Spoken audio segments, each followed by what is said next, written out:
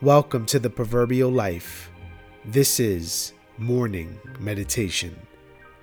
On today's episode of Morning Meditation, we're going to read Psalm chapter 17. Hear a just cause, O Lord.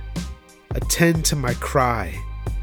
Give ear to my prayer from lips free of deceit. From your presence, let my vindication come. Let your eyes behold the right. You have tried my heart. You have visited me by night. You have tested me, and you will find nothing. I have purposed that my mouth will not transgress. With regard to the works of man, by the word of your lips, I have avoided the way of the violent. My steps have held fast to your paths. My feet have not slipped. I call upon you, for you will answer me, O God. Incline your ear to me. Hear my words.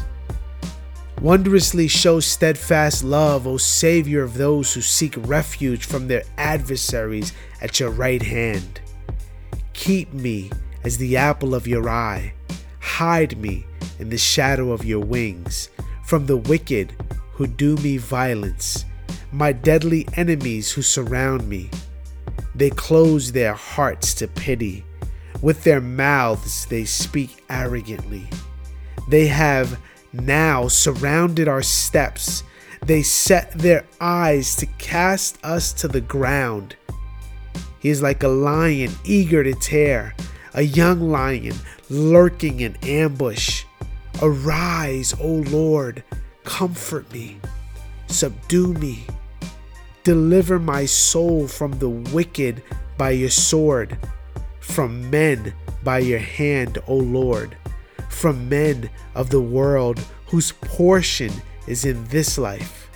You fill their womb with treasure.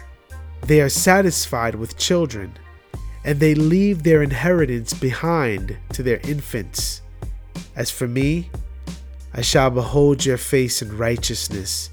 When I awake, I shall be satisfied with your likeness.